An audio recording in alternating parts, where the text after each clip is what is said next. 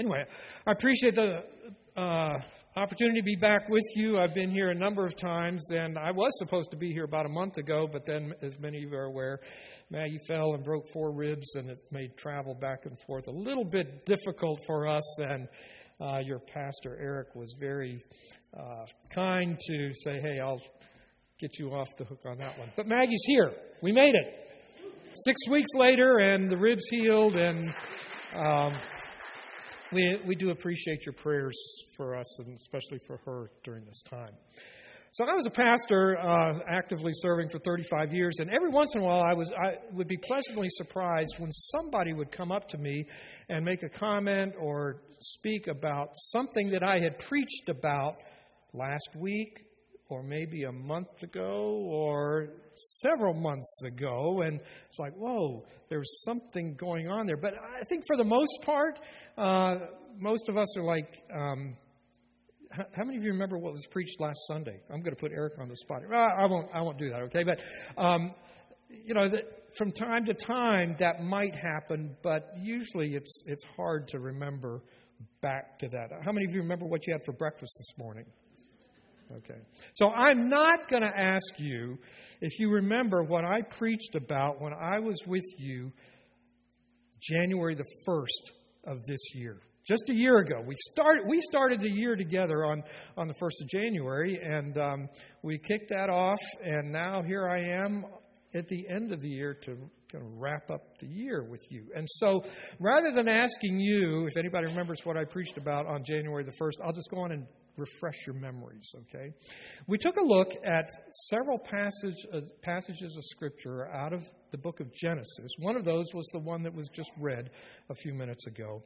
And we used that as the building blocks, if you will, the foundation for a biblical worldview of how we could go into 2023 with our eyes open, and as we look at and as we experience things going on in the world around us, how we can put that into a biblical context and really try to make sense out of that. You know, the world has its way of trying to understand things that is not getting us much of anywhere. And so we need to look at things as Christians through a biblical perspective. And many of you may have already known that before I was with you on January the 1st, but it really breaks down into 3 pieces. You know what these are? Creation, fall, and then redemption. And we find those right there in the first few chapters of the book of Genesis. So in chapters 1 and 2, we have the story of the creation and how God created the world and everything in it, and we as human beings were the crowning achievement of His creation, and God blessed it and saw that it was good. In fact, that it was very good. And we have some of the description of that in the text that was read a few minutes ago. But then Genesis chapter 3 comes along, and Satan comes to Eve first, and then by extension to Adam, tempts them and causes them to disobey God. And his tempting comes in the form of a question. Did God really say, don't eat of that fruit? And through that, sin came into the world, and it's what we call the fall from God's good creation into a state now where the world is fallen, and boy, there are just all kinds of evidences of the fallenness of the world in our own lives, the brokenness and the challenges that we have, as well as what we see in moral confusion in the world around us, and wars. The wars that are going on right now, and what we see what's going on in Ukraine and especially in Gaza is just heartbreaking. And that's all in this fallen world that we're in. And the ultimate result of the fallenness of the world is what each of us faces ultimately with our own deaths. And Satan is continuing even today with that tactic. Did God really say, fill in the blanks, causing confusion in that way? But also from the earliest days, God has been at work in the work of redemption, of bringing His people back to Himself and restoring us. And that started with the sacrifice of animals whose death would then our sin could be transferred to those animals, and then through their death, then our sin would be removed. And it leads ultimately to the coming of Jesus, the perfect sacrificial Lamb of God, who dies on the cross for our sins. And that other text that we read from John 1, the Word became flesh and dwelt among us, and that it is through Him then that we have forgiveness of sins, and we are brought back, we are reconciled to God, we can recover from our brokenness, and we can pursue God's holy will. And so there we have creation, fall, and redemption, the keys to understanding the world around us. But there is still a lot of confusion in the world, and it even creeps into the church when we fail to fully grasp and understand and look through those lenses. And so there is one final step, ultimately, and some would say this is an extension of redemption, but I would say it's also very different. The final step that God is at work doing, and that is the work of restoration. Creation, fall, redemption, and ultimately restoration. That God is working not just to redeem us to Himself, but to restore and to recreate His good and perfect creation. And so it's only appropriate, I think, on this last day of the year that we see how the story ends. We started with the beginning and get all the way to that. And so think back to the beginning as we read this text. This was a long introduction, right? And I have a sermon to go with this. But it's important that we have this building block to build on, to go on to. So I want to go to our text in Revelation chapter 21, and I'm going to read from the New International Version. I'm not sure what it is printed there. But before we do that, let's pray. Father, this is your holy word that you have given to us. And so, Lord, we pray now that by your Spirit, you would open our hearts and our minds to hear you speaking to us, and that you would use the words of my mouth, the meditations of all of our hearts, to be pleasing to you. In Jesus' name we pray. Amen. I want to invite you, if you are able, to stand with me in honor of God's Word as we now read from Revelation chapter 21. Listen to the Word of God. Then I saw a new heaven and a new earth. For the first heaven and the first earth had passed away, and there was no longer any sea. I saw the holy city, the new Jerusalem, coming down out of heaven from God, prepared as a bride beautifully dressed for her husband. And I heard a loud voice from the throne saying, "Now the dwelling of God is with men, and He will live with them.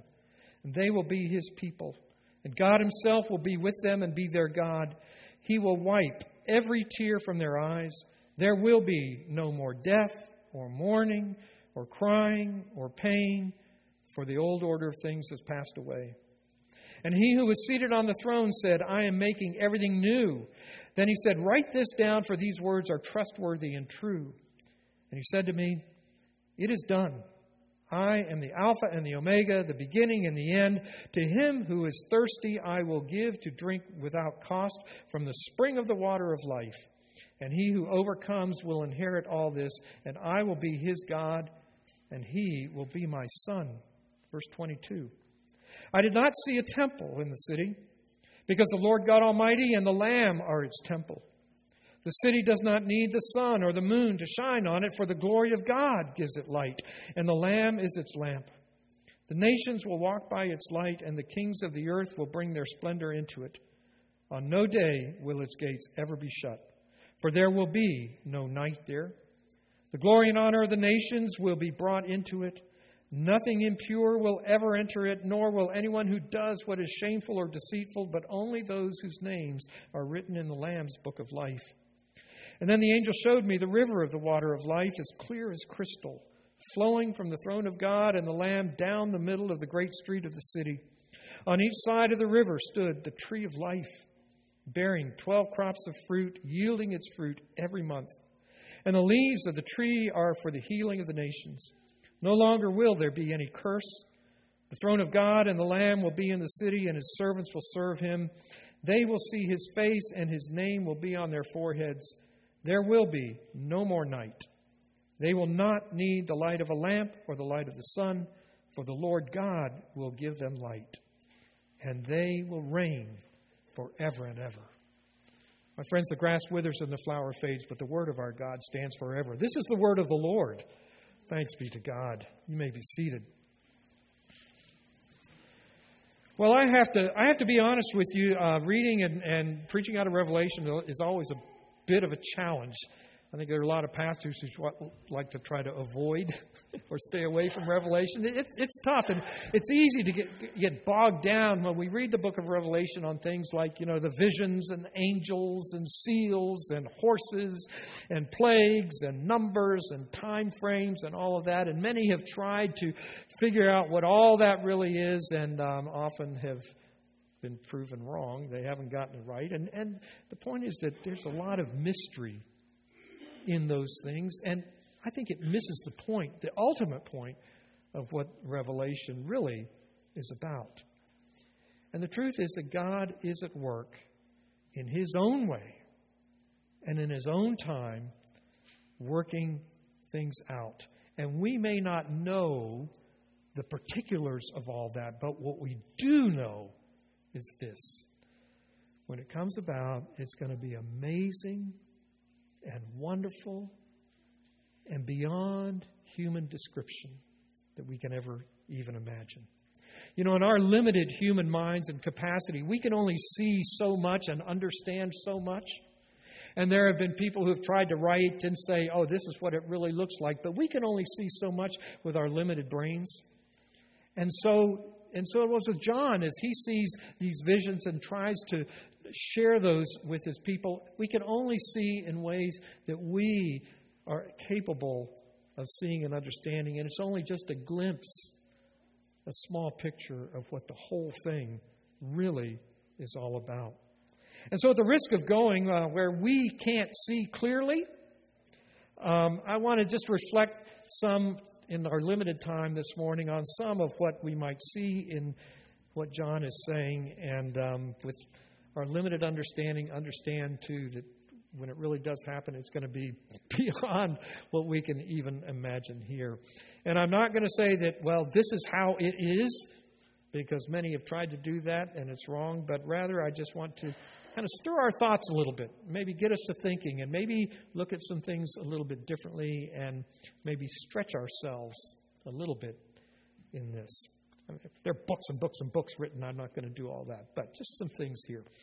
John has this vision of New Jerusalem coming down. And we most often think of heaven as somewhere up there, right?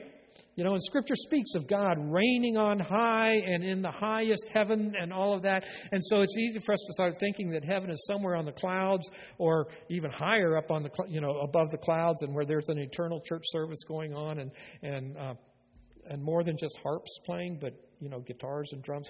Who knows what? But, someplace way up there. And, it's true that there is that idea of up there. Paul, writing to the Thessalonians, says, after that, we who are still alive and are left will be caught up together with them in the clouds to meet the Lord in the air.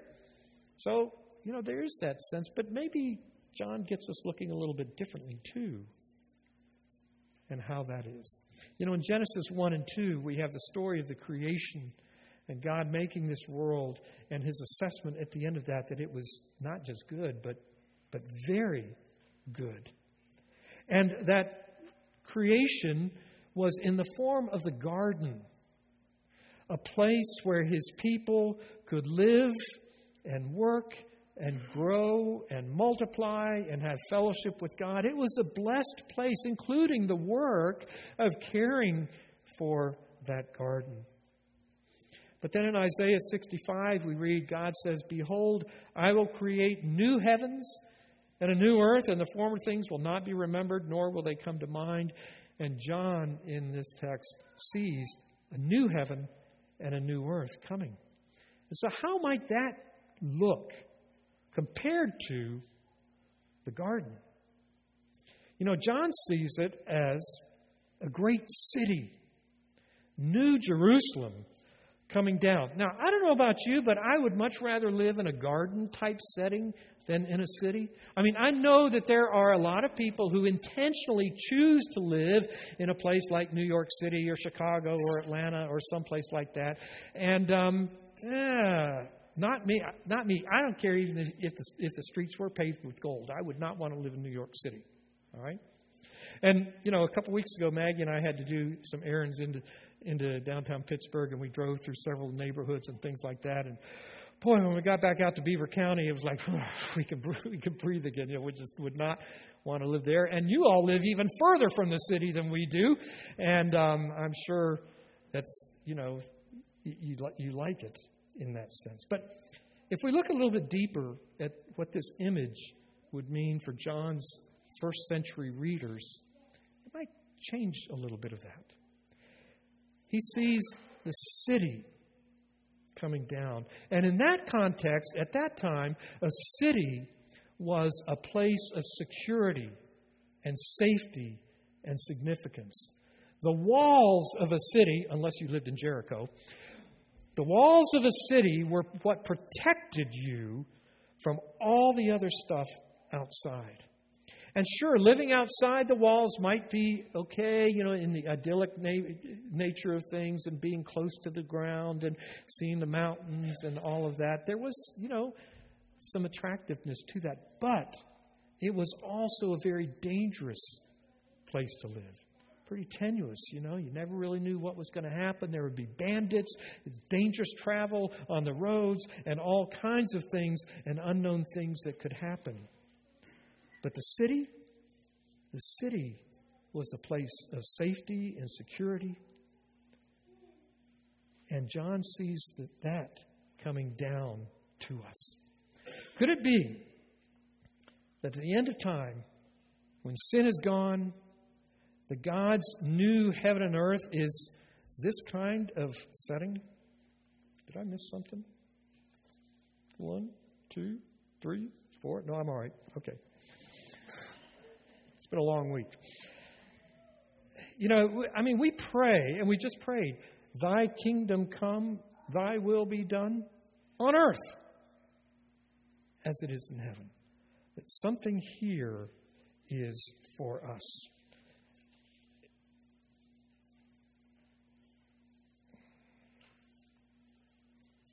God created the perfect garden. And He created a place of security and safety for us. And that's what He has for us. And whether we think of it way up there or rebuilt right here, that's what He has. Can He not restore that garden sense? Even in the picture in chapter 22, He sees the tree producing fruit every month. And it's still there. That garden picture. Keeping the good of that, forget the bad part that we don't like, that is not that attractive to us about that city. But it's a glorious, glorious place. And so, in some ways, that recreation is like the original. But then again, it's also very different. Consider, for example, what we read about the light sources and the sources of light. In Genesis, God created the sun to rule by day and the moon to rule by night, right? And so you had sun, there was day, and then moon, there was night, and then a new day after that. And that's what would distinguish night from day. And that pattern then is built into our own bodies. That most of us, unless you're working night turn, in the day, we're awake, but then at night, when it's dark, we need our sleep so that we can be refreshed and renewed and move on to that. But twice in our text, it says that there is no night there. There's no night. There's no sun. The glory of God is the light source, and that doesn't fade at all. In Psalm 121, it says, God neither slumbers nor sleeps. God is always awake. And if we have been created in the image of God, who never slumbers nor sleeps, and we're going to be in a place where there's no light, no night, what would that look like?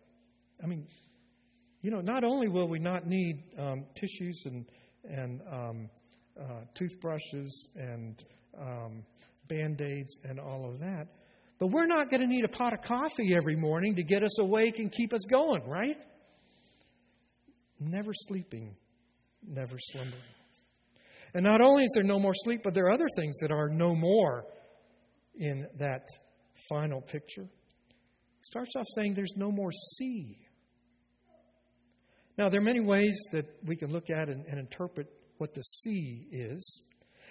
But so often in Scripture, the sea is a place of chaos to stay away from. Now, I think many of us, if not all of us, the sea has an attraction to it. How many of you go to the beach, for vacation, or been on a cruise out on the ocean and those kinds of things? It's not a frightening thing, but to the first century believers and to the Jews, especially steeped in Scripture, the sea was a place to fear.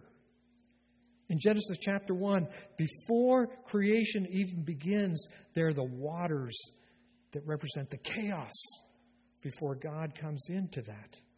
And the Spirit of God hovering over the waters. And out of that then comes creation. And in Revelation chapter 13, the beast, that epitome of evil, comes up out of the water, out of the sea, and creates havoc. And so the sea is a place of chaos and a source of evil. But in what John sees at the time of restoration and completeness, it's gone. It is no more. And now there's a place of peace and security. And then, even more significantly, what we have, the words that are often read at funerals, and we heard those in the children's sermon this morning, where he says he will wipe away every tear from their eyes. There will be no more death or mourning or crying or pain, for the old order of things has passed away. And I've used those words often at funerals, and I'm sure Eric has too. And it's comforting when we're facing a loss and we have that hope of a place where those things are gone, and it's comforting in that way. And we often feel the tears and the mourning at a time of loss, but there's so many other ways too that the tears come in. I mean, just look at the world around us. Are there things that break your heart? We were watching some of the stories on the news the other night, and we were just crying when we saw what's going on. Bring tears to our eyes and sadness to our heart. I mean, there's so much in this world that causes grief and mourning or pain, whether that's something that's close to you or general grief over all the world.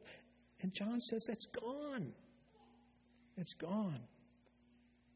And I've often found myself wondering then, and this may get a little off track, about how that applies to what we feel and say at a time of loss, especially of a loved one, because so often, we take on those conversations. Oh, I know that they're gone up and now they're watching me, and there's that sense of their presence with us, and that can be helpful. But at the same time, I have to wonder, and I want to think, personally about my parents who've gone. In fact, it was 19 years ago today that my dad's funeral took place. Okay, so it's kind of been a week. And if they look down on some of the things I've done since they've been gone, I bet they would be crying and looking at this world. And because there is so much still to cry over, but no tears. But certainly we can take comfort in a sense of that continual presence of those loved ones and who they are and what they mean. But can we claim something even bigger and greater? And exactly how that plays out, I really don't know, but maybe that's a place that we can think about and be stretched on. But the greatest promise that we have in this is the promise of the presence of God that is overwhelming and all-consuming.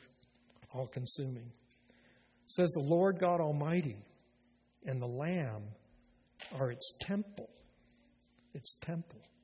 And anybody in that day familiar with Jerusalem and the temple would know that the temple and the mount and the Temple Mount at the center of Jerusalem dominated the city. You could not go anywhere without being aware of the temple and looking at that way. It was central to everything and dominated that. But now John sees the New Jerusalem, and there's a temple that is the focus and that dominates. But the temple is not that temple made with hands, but the temple is God Himself, and with His Son, the Lamb. It's all about Him.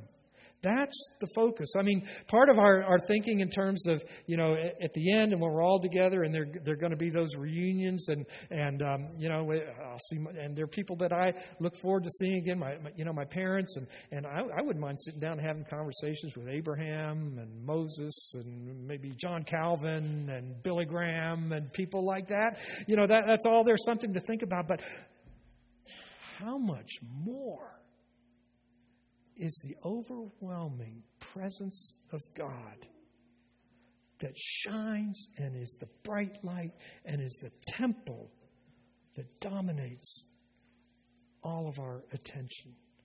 The temple is at the center, the presence of God and Jesus. So I don't know if I've raised more questions in your minds with this. And our call as Christians is to be faithful in our study of Scripture and to test the truth and to meditate on that and to pursue the truth. And we're not going to get it perfectly in this life. I mean, we're not God.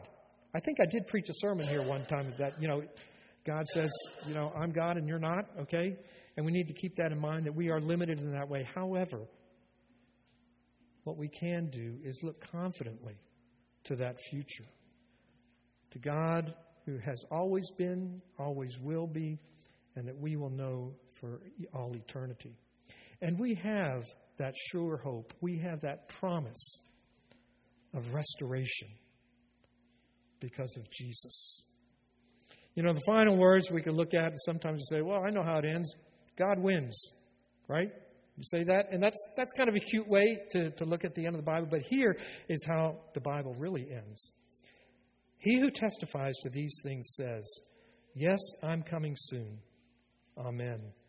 Come, Lord Jesus. And the grace of the Lord Jesus be with God's people. Amen. Let's live in the promise and the hope of God's ultimate restoration that is ours through Jesus. To Him be the glory. Let's pray. Father, we do thank You that You are a great God who, in Your great power, created a good and a perfect world. And yet there is sin in this world through the deception of Satan. And we live with that in this fallen world. And yet You did not abandon us. That You have continued to work in this fallen and broken world, and especially through Your Son, Jesus Christ, through whom we have redemption. And Father, we thank You for that ultimate promise of restoration, where all will be right again, and You will be king and reign forever and ever and ever, and we will reign with You. We give You thanks, O God. In Jesus' name we pray. And all God's people said, amen. Amen.